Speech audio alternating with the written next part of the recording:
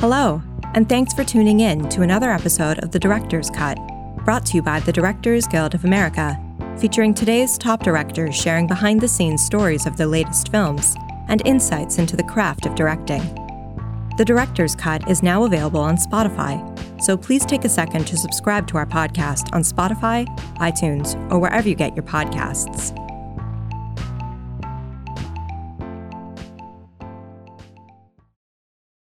This episode takes us behind the scenes of director Karyn Kusama's new drama, Destroyer. The film stars Nicole Kidman as LAPD detective Erin Bell, whose undercover assignment when she was a young cop, the infiltration of a gang in the California desert, ended tragically. When the leader of that gang reemerges years later, she seeks to finally lay to rest her personal demons from that case. In addition to Destroyer, Ms. Kusama's credits include the feature films The Invitation, Jennifer's Body, Aeon Flux, and episodes of the television series Halt and Catch Fire, Billions, and Casual.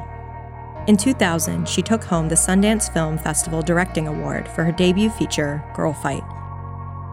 Following a recent screening of the film at the DGA Theater in Los Angeles, Ms. Kusama spoke with director Christopher Nolan about filming Destroyer.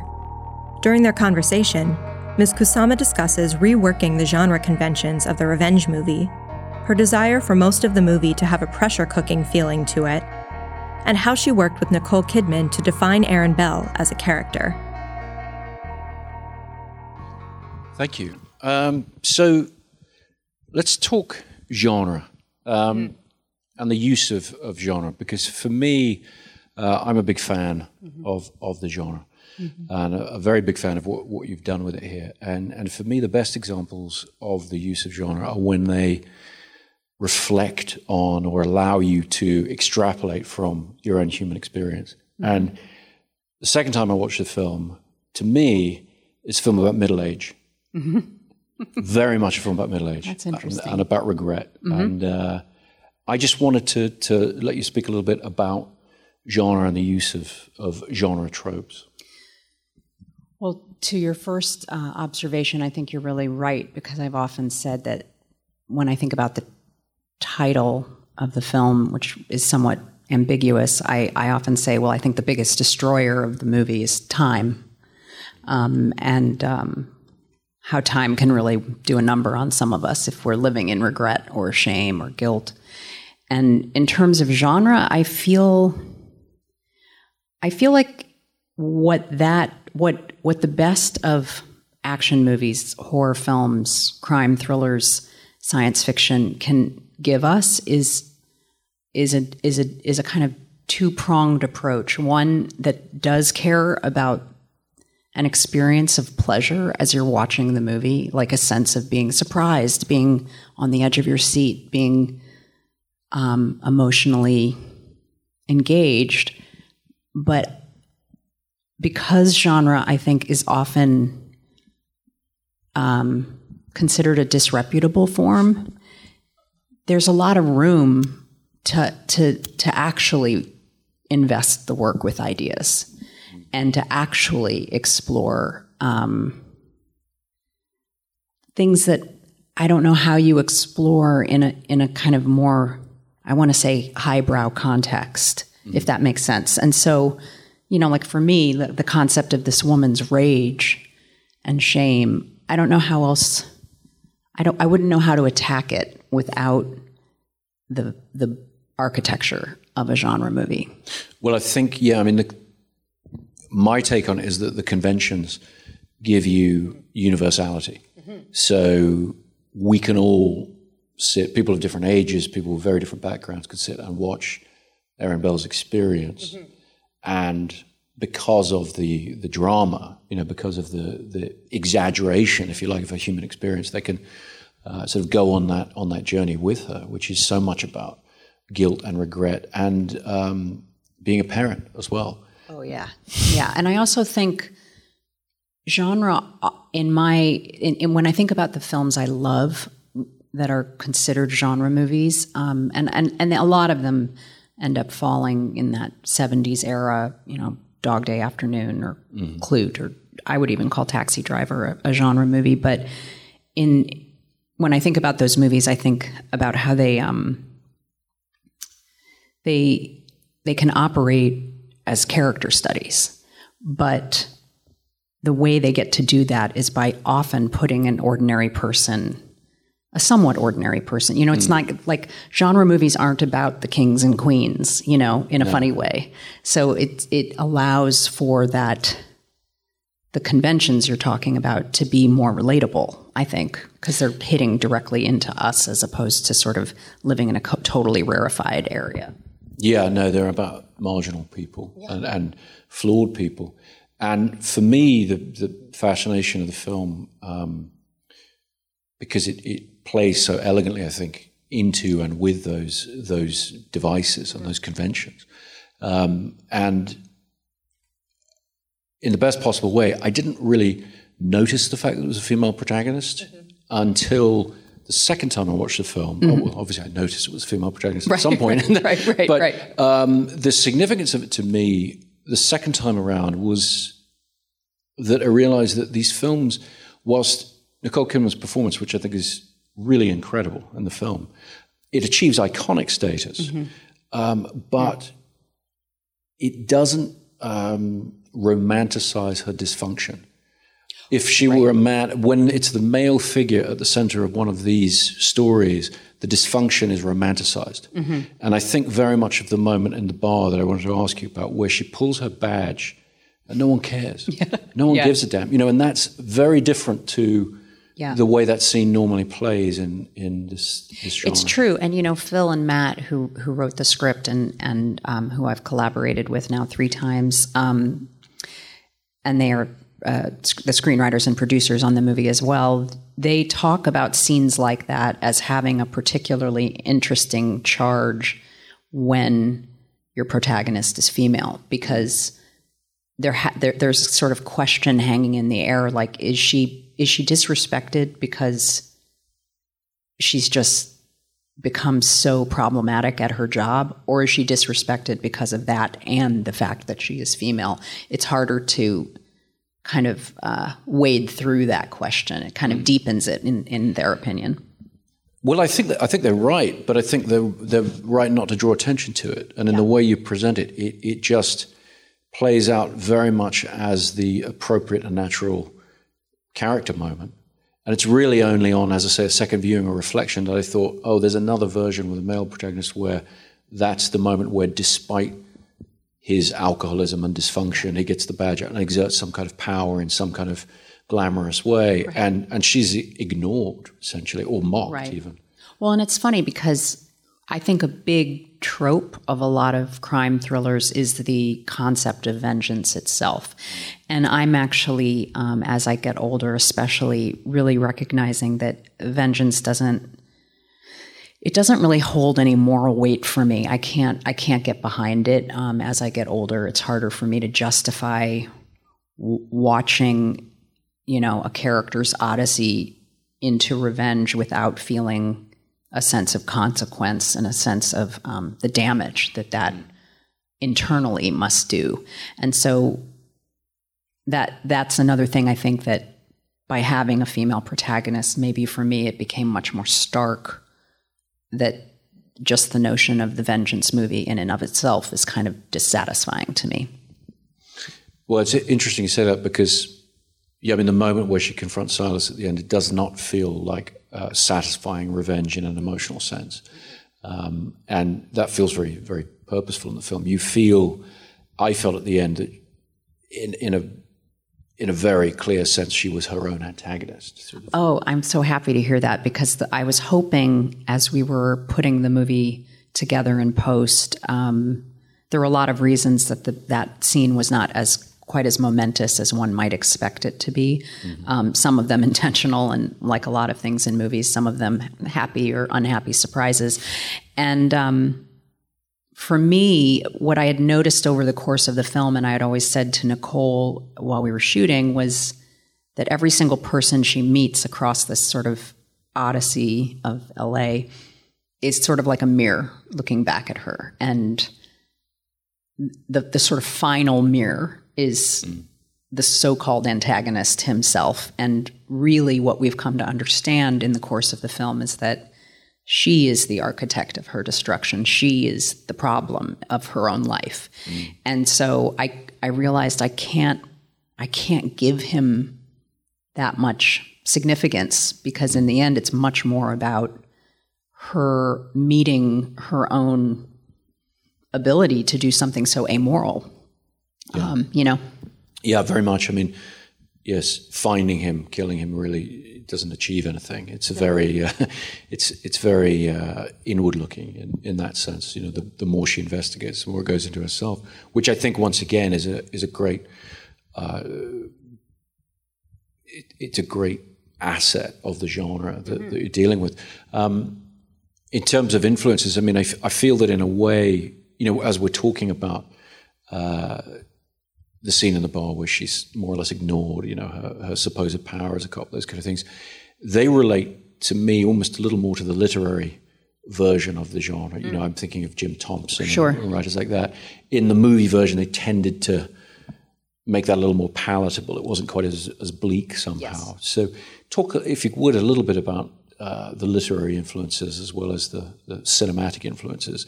I feel a lot of 1980s movies as well, a lot of Catherine Bigelow and great filmmakers like that in terms of its approach to genre action, the sort of sun-drenched LA noir. I mean, I think we were drawing from a lot of influences, and as I mentioned, for me, Alan Pakula is you know, sort of a person whose work I find I study pretty regularly, but also I would say this sort of tradition of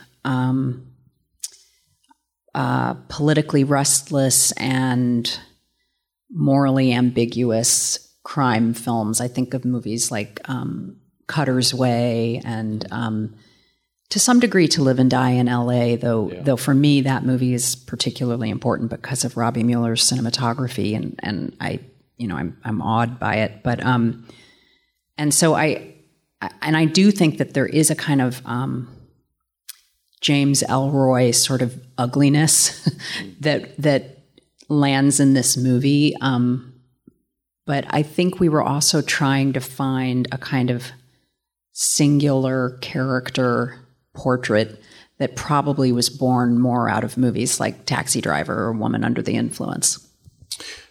Well, that's fascinating to talk about Woman Under the Influence. I mean, because when I try to think of precedent for the character, I couldn't come up with any, which is fabulous. I mean, I could come up with a lot of male protagonists who aren't the same, but perform the same function within the genre. But I think there's a very specific sense in which it is unprecedented. I really couldn't think of an example of that kind of damaged character, that kind of self-destructive character in a crime film like that, who is a mother and dealing with those things as well. And that had certainly for a middle-aged person, had a very, very universal appeal. And I think what you had originally brought up about the concept of middle age, I think movies often, and culture generally, is so obsessed with youth that I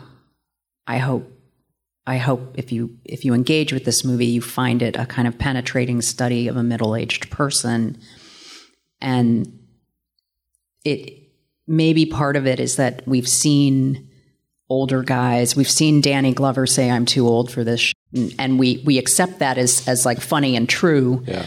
But there's something about, seeing this character not even able to articulate it, but really living in it, and really ground down by her own choices. Well, and that's sort of what I mean about not glamorizing the dysfunction, because you don't shy away from the reality of that, of what a stumbling drunk person in that position would be, and how people would react to that, as opposed to the sort of if you will, the romanticized version. Can you talk a little bit about your process with Nicole Kidman, and particularly with regard, interestingly, it's the whole cast really, because it is, yes, it's a portrait of a very damaged middle-aged woman, but every character has their from their the past and they present. have their past and present, and they're beautifully and very clearly presented from a directorial point of view, from a visual and cinematographic point of view, but also the characters, the way they move, the way they talk, their appearance. So how did you guys approach that? I started with really elemental kind of influences. A friend of mine I was talking about coyotes and the way that they move. And a friend of mine who lives in Silver Lake happened to notice that there was on the Silver Lake, like, local news, a story about a pack of coyotes that were sort of trapped in the Silver Lake Reservoir. And there was this drone footage watching them sort of run through the reservoir and peel off from one another and then reconnect. And it was the most fascinating footage to me. And I just felt like this is actually the first thing I'll probably send to Nicole that's just completely like some spiritual thread. It's not a real piece of information. But I think for me, this idea of like animals breaking down over time, living things, that was in the case of somebody like Tatiana Maslany, who plays Petra, she was just studying like case histories of the long-term effects of methamphetamine abuse. And it really was like a haunting experience in seeing a person's body and brain break down almost before your very eyes. And so I think we talked a lot about like spiritual degradation and what that does to you, what that does to how you move and how you talk and how you think. And particularly with Belle and Petra, I think those two characters are the most, they fall the hardest. Yeah, very much. I mean, I was fascinated by the way Erin Bell, by the way she moves, that particular walk. Was that a surprise to you when she walked on set the first day? Nicole herself loves to make fun of how she walks and runs, and I'm always just like, you're a little bit crazy for doing that. But what she I think did was I might have said I literally might have told her a story of a time in my life when friends would stop me and say, "Why are you limping?" And I would say, "I don't think I am limping." And then they'd say, "Oh, but you are."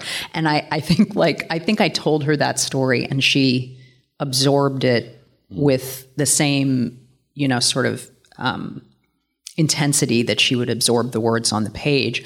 And she just brought this, like, I want to say kind of broken cowboy gait. We talked a lot about cowboy stories. And even though the movie's not a Western, it also has this kind of lone wolf paradigm that you could apply to a Western or find in a Western. And so I think that kind of thing of just being bent by the habits of your life, she just found it in her walk, and that helped define the whole thing. Yeah, but without the swagger.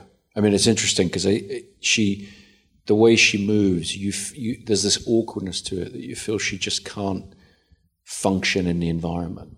She doesn't control the environment the way a swaggering cowboy does. She seems at the mercy of it, like she's going to trip over something. Well, and also she's in pain, and because in the case of this film, the beginning is actually the end, we had to set that physicality pretty quickly and then dial it back by degrees so that we don't feel like as an audience we're suddenly looking at a different character in a different physical state. Yeah.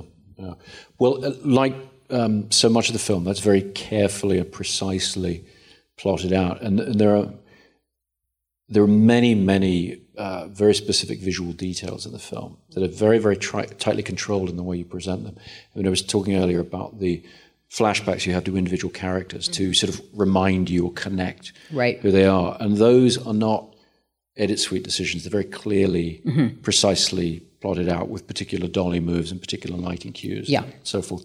Talk a little bit about your process and how, I mean, as a director watching it, as another filmmaker watching it, I see things that are treacherous on the page, I would imagine. Things like you see the back of her neck and there are faint scars of the same tattoo that's on the body. And as a director, when I read something like that in a script, I'm like, well, how are we going to have it there but not there? It's a very precise target that you're hitting on many of the visual cues in this film.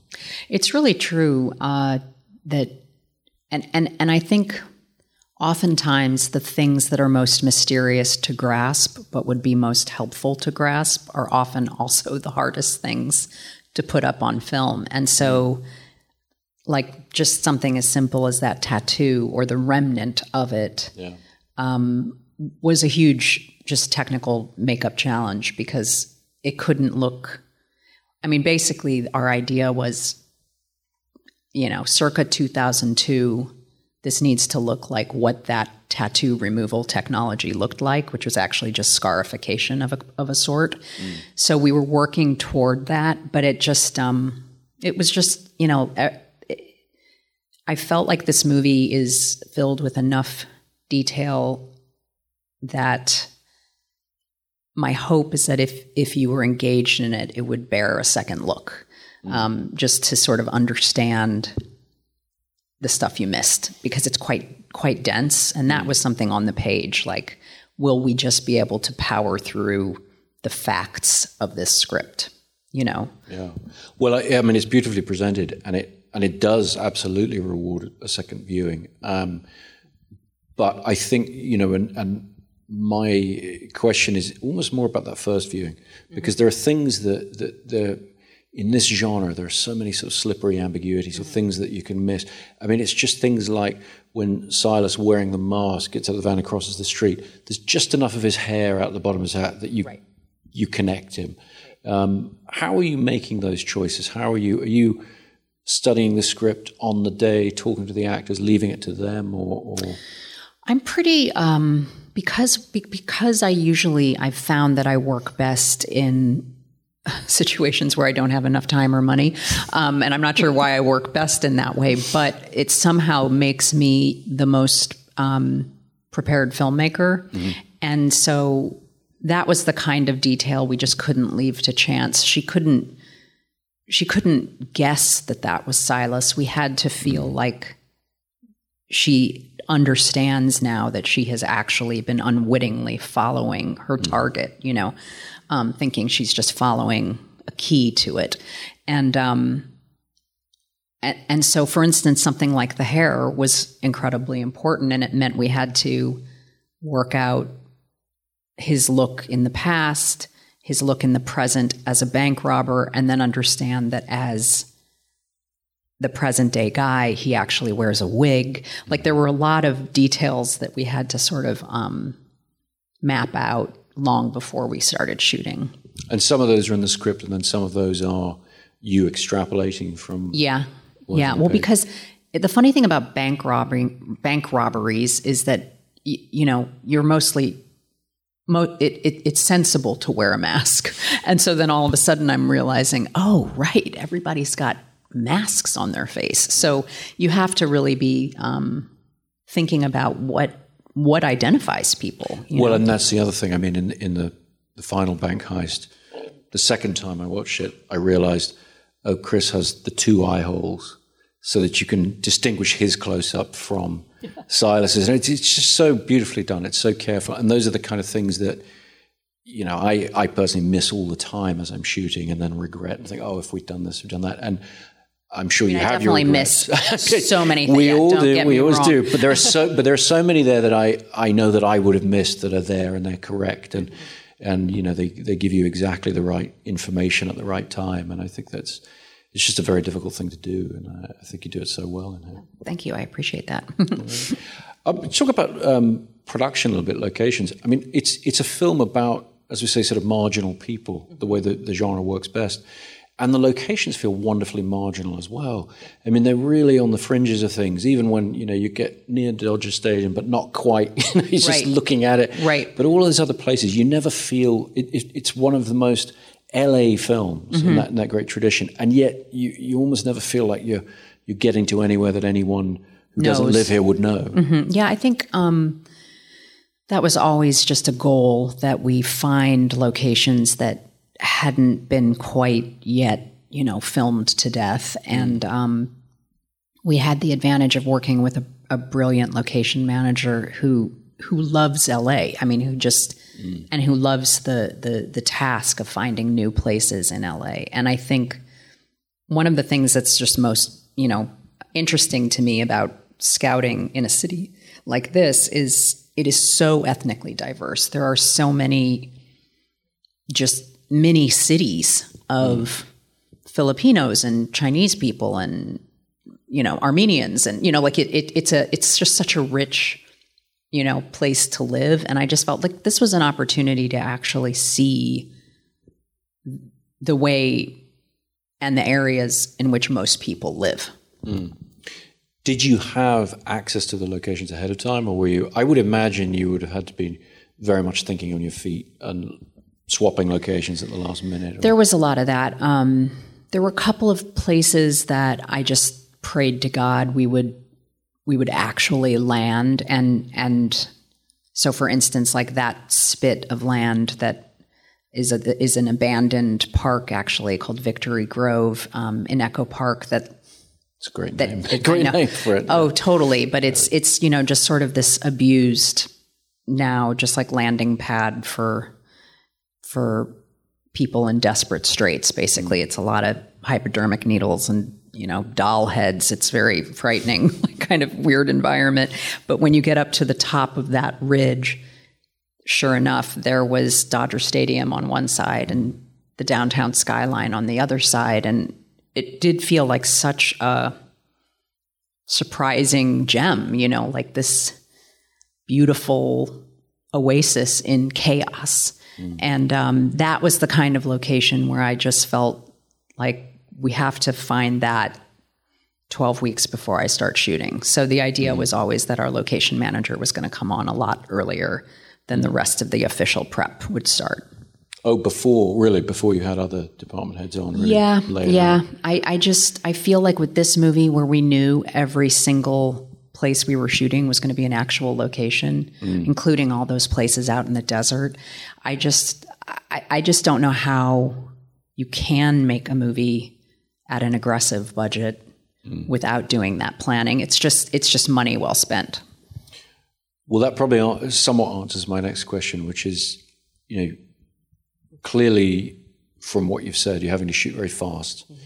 And I think for a lot of us, that would immediately suggest a sort of loose style. Uh-huh. And the film is not in any way loose in its style. It's very, very tightly controlled. Mm-hmm. I found, particularly watching it the second time, the use of slow motion, particular camera angles and all the rest, it feels very precise, very controlled. And how do you execute that on such a tight schedule with such complex performances as well? Yeah, I think for me it's all about dynamics. I mean, it's all about a question of the emotional dynamics in the scene, but then also how a scene lives like in the larger shape of the whole movie. And I just found that for most of this movie, it should have a little bit of a pressure cooker feeling.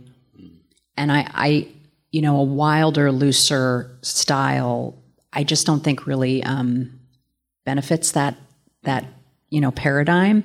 And so I was just always saying to people, like, just always get the dolly ready, let's just, I kind of feel like the notion of control is something that I'm trying to find the dynamics of in the filmmaking. Like, at what point do we need to break out of composed, controlled movements, and at what point do we need to feel like we don't know what we're about to see because the camera's kind of catching up, And all I can do is hope that I pick the right spots. But